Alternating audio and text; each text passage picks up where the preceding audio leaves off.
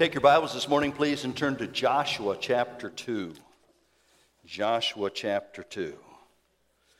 As you look through the pages of Scripture, it is interesting to see the people that God uses for His glory. It is interesting to see how He takes them with their flaws, how they rise above who they are in many cases, and are instruments of God for a specific purpose.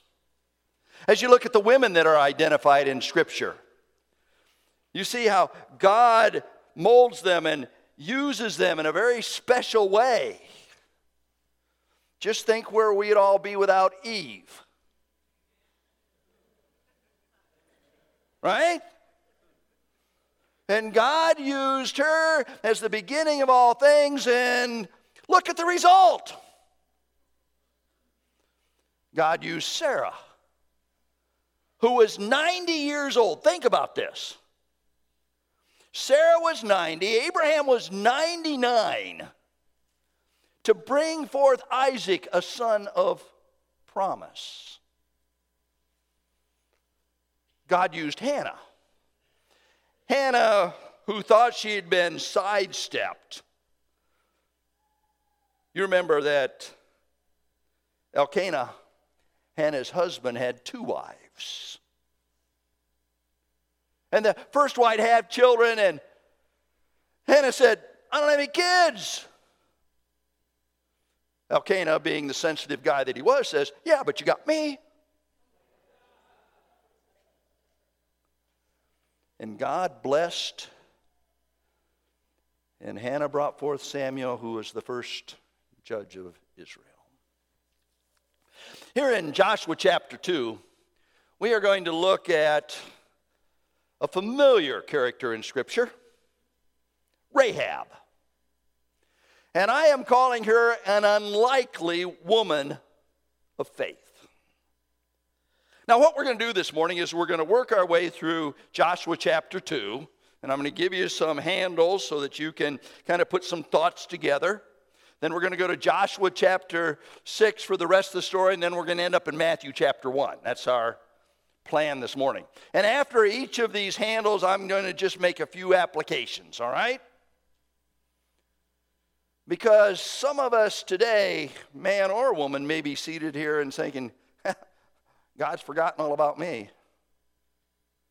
He could never use me because, and yet I believe in Rahab's life. We recognize that God can and will use any of us if we are just faithful to Him. And that's our first point of application. God can and will use any of us, all of us, if we are faithful to Him. Now we're going to start with a little bit of geography. And in Joshua chapter 2, verse 1, we have this all laid out for us. Look at the text, will you please? And Joshua the son of Nun, now stop right there. You'll remember that God led His people out of Egypt toward a promised land. And Moses sent in 12 spies to see what God is going to give them, right? And they came back and they said, man, it's a good land. And it was so good that it took 2 of them to bear a bunch of grapes. Can you imagine? You talk about Sherry's berries. We have these huge bunch of grapes. Look, this is the land flowing of milk and honey. Joshua and Caleb said, yeah, we can go in and possess it, and God's going to give it to us. But for some reason, they took a vote. 10 said no, and 2 said go. Those of you who have learned the Bible chronologically will remember that. And because 10 said no, God said, all right, this generation won't get there. And you're going to be wandering in the wilderness for 40 years. And so we find the 40 years of wilderness wandering. Now they're headed toward the promised land. And the promised land is on the other side of the Jordan.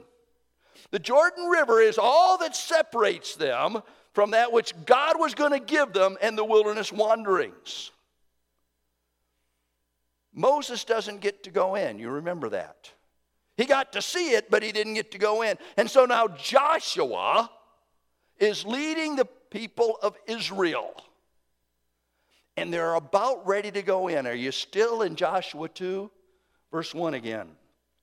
Now Joshua the son of Nun sent 2 spies secretly from Shittim as spies, sent 2 men secretly from Shittim as spies, saying, go view the land, especially Jericho.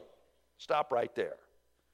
So Joshua says, all right, we got to figure out how we're going to deal this. I remind you that Joshua was a military leader.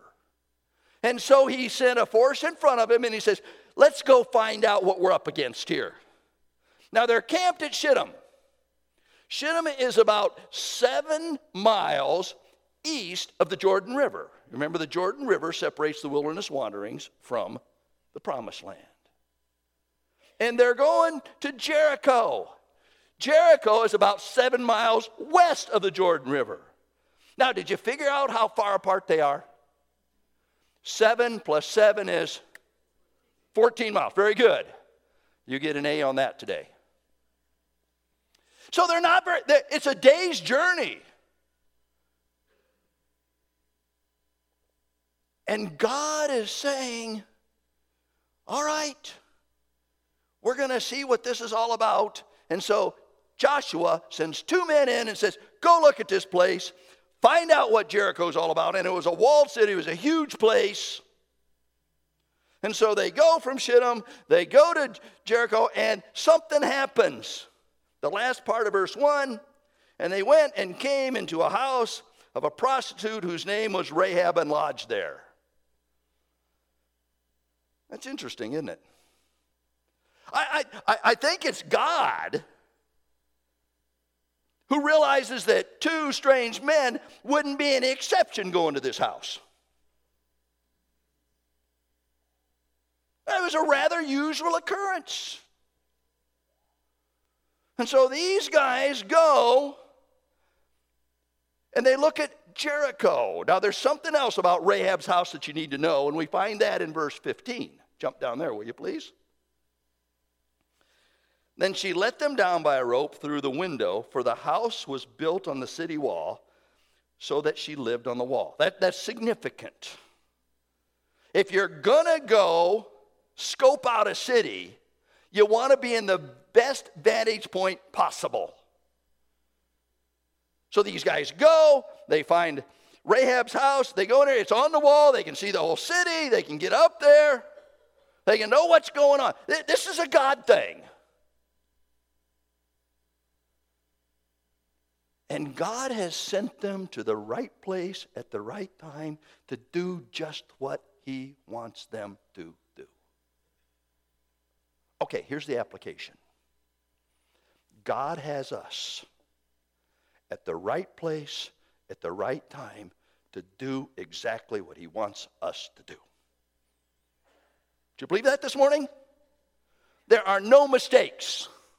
No matter where you are, no matter what your circumstance is, even if you live on the wall, God has you at the right place at the right time to do exactly what he wants you to do. And I ought to get an amen out of that. I hope that encourages you today. And all of us are positioned right where God wants us. Well, let's go on. Not only do we see a strategic geography, we also see the spies as guests. I mean, this is simple, right? The spies come into Rahab's house.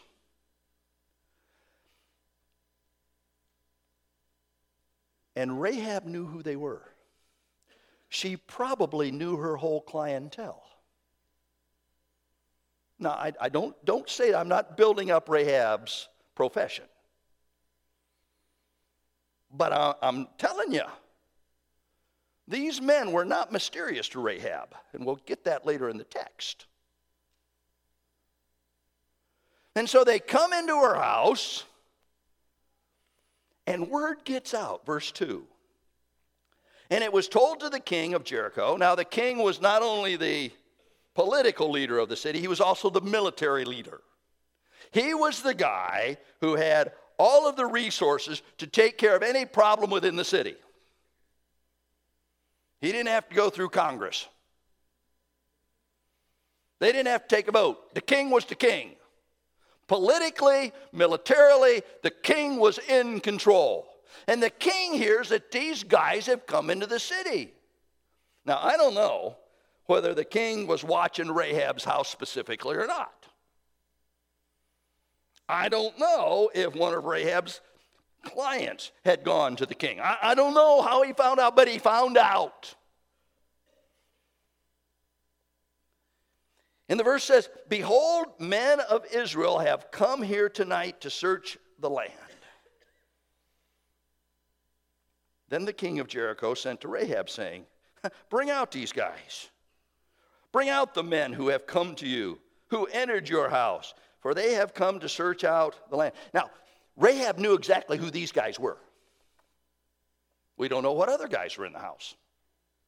Scripture doesn't tell us. But the king specifically identifies the spies and says, "We want those guys.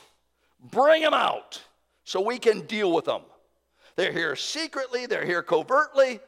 They want to spy out the land. They want to take us over. We want to get ahead of these guys." Now, I can just imagine what the king wanted to do with them, can't you? Can you imagine what the interrogation process might have been? I don't know if they waterboarded back then or not. But I'll tell you what, the king was not concerned about not using enhanced interrogation. The king was going to get the information out of these guys one way or another. Verse 4. But the woman had taken the two men and hidden them, and she said, "True, the men came to me, but I did not know where they were from." Yeah, right. "And when the gate was about to be closed at dark, the men went out. I don't know where the men went. Pursue them quickly, for you will overtake them." But she brought them up to the roof and hid them with the stalks of flax that she had laid in order on the roof. So the men pursued after them on the way to the Jordan. They knew where they were going to, as far as the fords, and the gate was shut as soon as the pursuers had gone out. The spies as guests.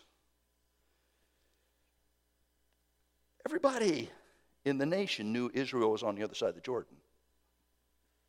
I mean, it's only 7 miles.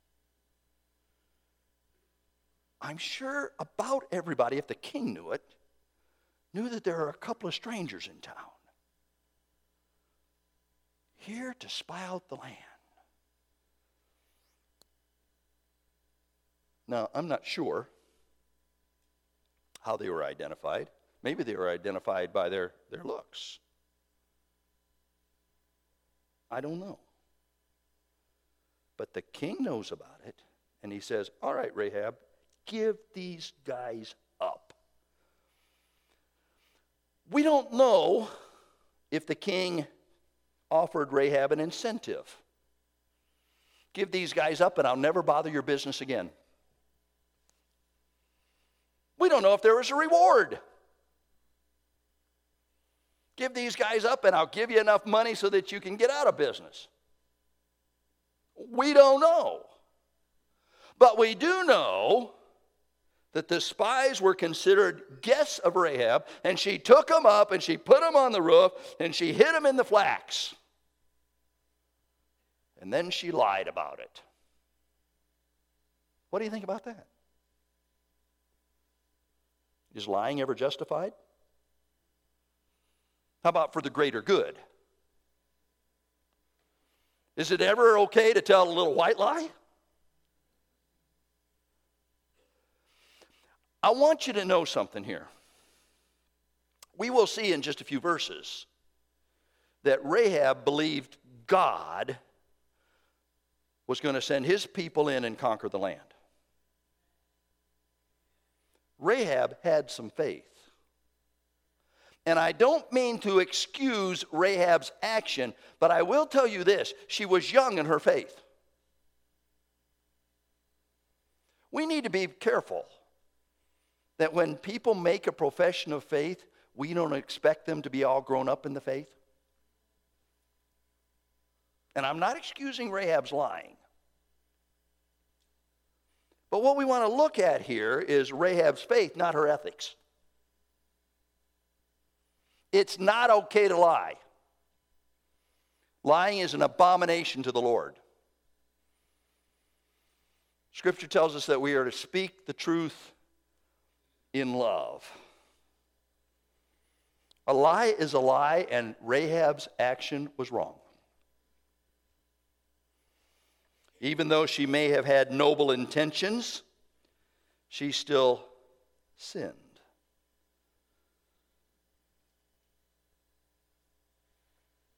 But I'm not sure that Rahab knew how wrong lying was. In her culture, lying was just part of the deal. You smiled and you told people what you wanted them to hear. And then you went and did what you wanted to do. In our lives, Scripture says, to him that knoweth to do good and doeth to not, it is sin. And can I just throw this one in? If you know to do right and you don't do it, it's sin. And if you know it's wrong and you do it, it's sin. So we're not excusing Rahab here. But the Bible praises Rahab for her faith, not for her character in this particular instance. Okay? Now, so what? What's our application? You know, it's interesting, all the people that God brings into your life and mine. And you wonder, why are they here?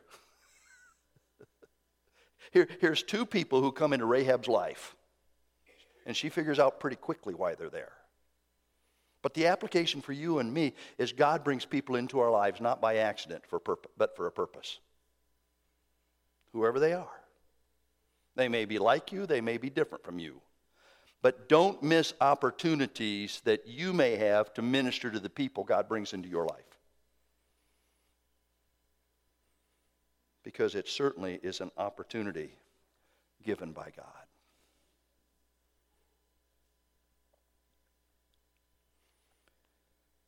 As we go on in the text, we discover that Rahab knew the superiority of God. Are you still there? Verse 8. Men lay down, she came up to the roof, and she said to them, I know that the Lord has given you the land, and that the fear of you has fallen upon us, and that all the inhabitants of the land melt before you. Well, that's pretty good stuff, isn't it? How did she know that? Well, I think the text helps us understand. For we have heard. We've heard how the Lord dried up the water of the Red Sea before you when you came out of Egypt. Now stop right there. When did that take place?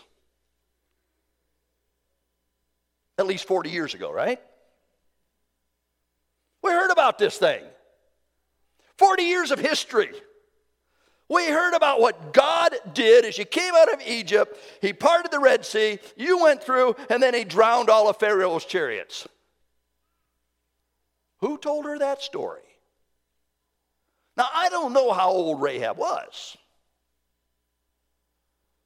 But I would suggest to you that she heard that story as a young child. Because she probably wasn't much over 40. I mean, we don't know. But that story had been circulated about God's faithfulness to his people. Can I stop right there and make an application? Circulate the stories of God's faithfulness in your life. Tell them. Share with your family how God has worked in don't miss it. Identify the God things in a very special way in your life. And praise God for what He has done. Amen? I have a brother. Actually, I have two brothers. A brother who lives in Indianapolis and is the regional director for Fellowship Christian Athletes. Last Sunday, he was headed from Indianapolis to Fort Wayne to preach. As he's driving, his low fuel light comes on. Now you say, uh-oh, you haven't heard the rest of the story. So he pulls into a station, pumps $20 in his tank, goes in and discovers he has forgotten his billfold. Says, no problem. I'll call my wife. I'll have her give me a credit card number. Easy peasy. They wouldn't take his credit card number over the phone. So he goes back out to his car trying to figure out, I don't know if he was going to look for $20 in the seat cushions or what he was going to do. But he's a bit forlorn.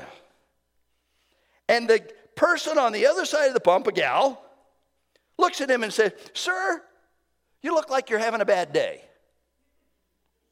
Remember, he's going to preach. And so he tells her this story very quickly, and she says to him, would $20 help you?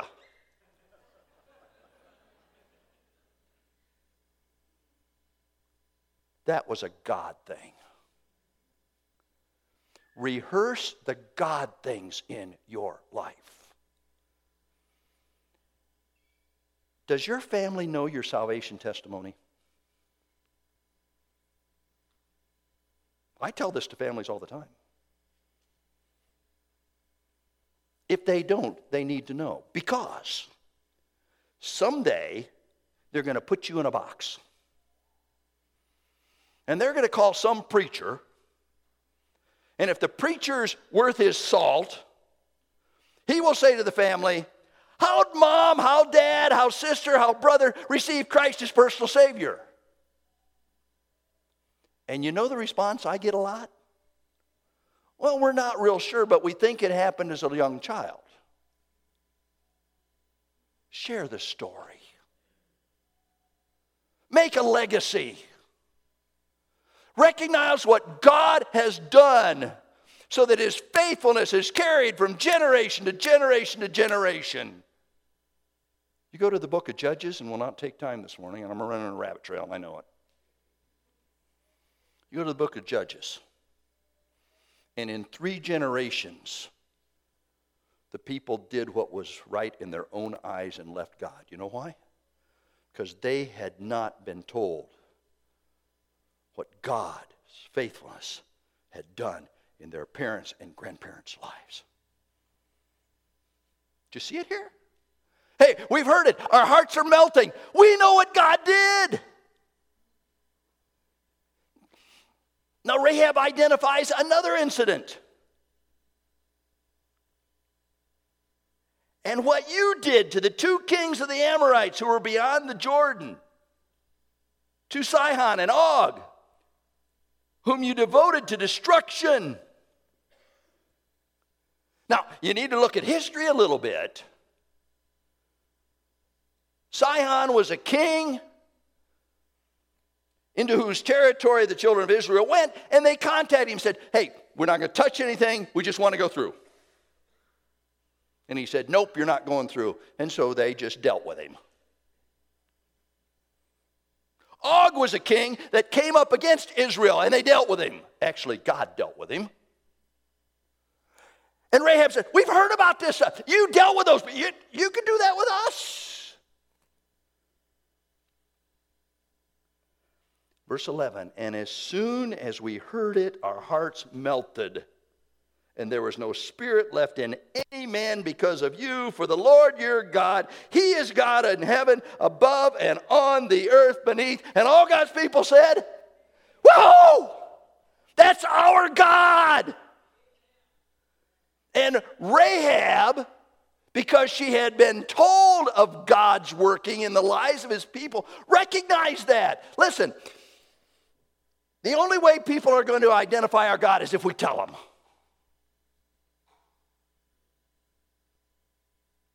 And if we don't tell them, nobody's going to. Faith comes by hearing, and hearing by the word of God. So here's our application, and I've gone through it a little bit. To whom have you rehearsed God's faithfulness in your life? Who have you told recently? God did this, God did that. We have a great God. And the superior greatness of God was evidenced in Rahab's life and the people of Jericho. Now, Jericho was a walled city, remember that? The walls were thick enough, history tells us, to drive chariots across. And I doubt that they had potholes on them.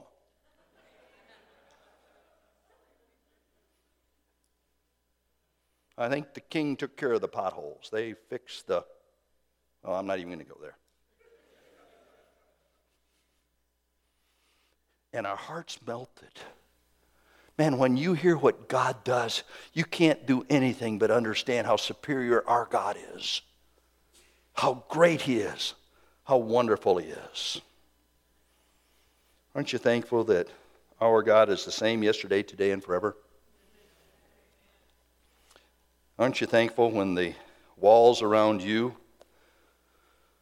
don't seem to be coming down? Our God's still God? Verse 12. Now then, please swear to me by the Lord that as I have dealt kindly with you, you also will deal kindly with my father's house and give me a sign that you will save alive my father and mother, my brothers and sisters, and all who belong to them, and deliver our lives from death. Here's the supplication. We know you guys are coming into the country. We know you're going to defeat us. But I've helped you. How about helping me?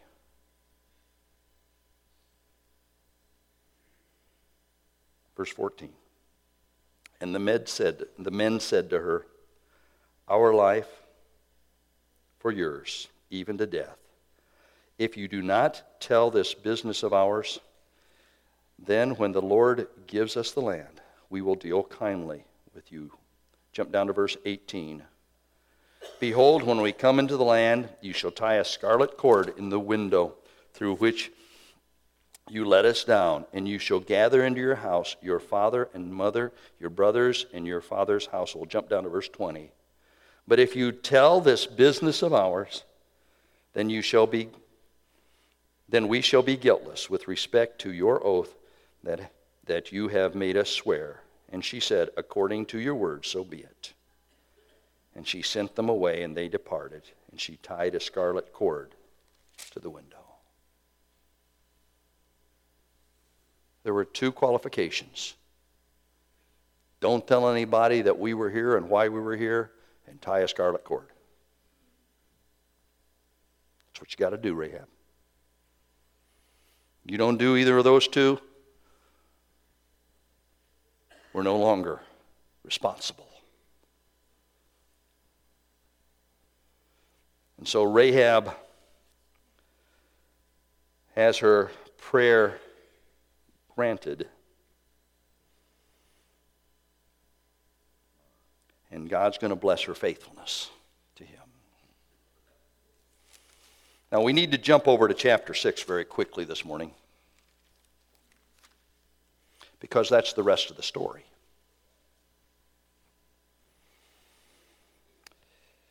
As you end chapter 2, the spies confirm God's power. They cross the Jordan. They circumcise the people. They celebrate the Passover. Commander of the Lord's army comes in front of them and says, we're going to take the land and I'm going to help you. And then we get to chapter 6 and we find the fall of Jericho, and you know the narrative. God says to Joshua, I've got this crazy plan. Just march around the city once for 6 days. And on the seventh day, and I think it interesting that one of those days had to be the Sabbath. And on the seventh day, walk around 7 times, blow the trumpets, and the walls come tumbling down. That's the greatness of our God, right?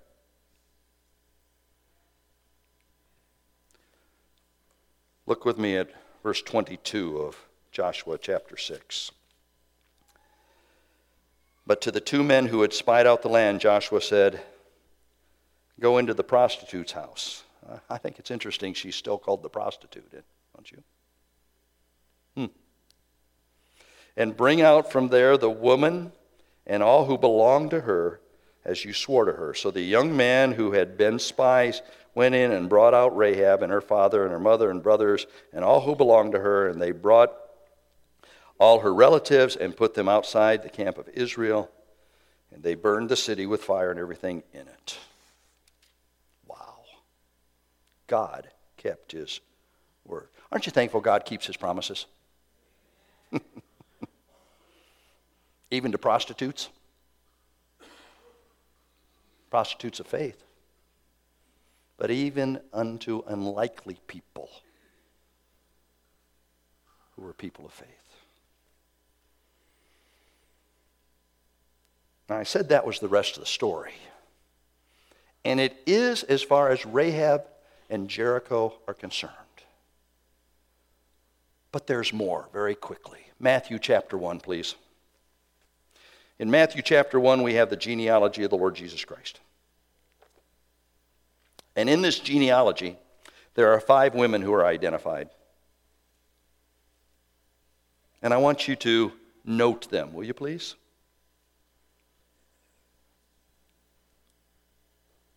Verse 3, Tamar. Remember who Tamar was? She was the wife of Jacob's eldest son. Her husband died, and Jacob kind of neglected her. So she played the prostitute, and as Jacob came down the road, she seduced him and ended up being pregnant by Jacob. By Judah. Thank you, John. And yet she is listed in the genealogy of Jesus Christ. Do you find that interesting? Jump down to verse 5. We have Rahab.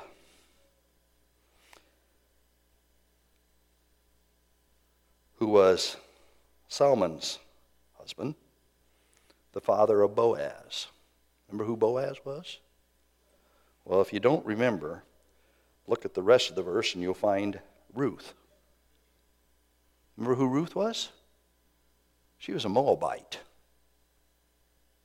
She wasn't even Jewish.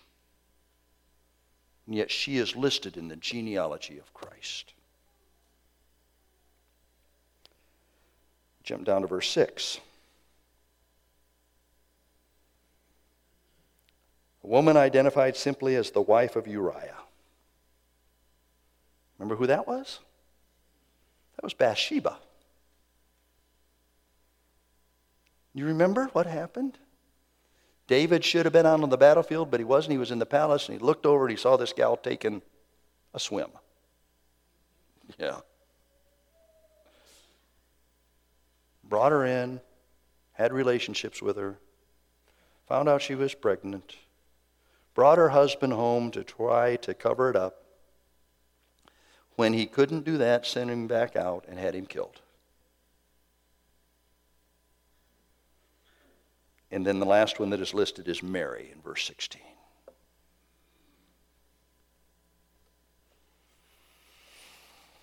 Wow. Look at what the faithfulness of God can do. From Tamar to Rahab, to Ruth, to Bathsheba, to Mary. So I ask you, what can God's faithfulness do in your life? We have a great God, amen? And it is God's faithfulness that accomplishes his purpose as we trust him and live in faith before him. Rahab. an unlikely example of faith, whom God used to help God's people conquer Jericho, and whom God used in the lineage of his Son, Jesus Christ. I hope that encourages you today. Great is his faithfulness.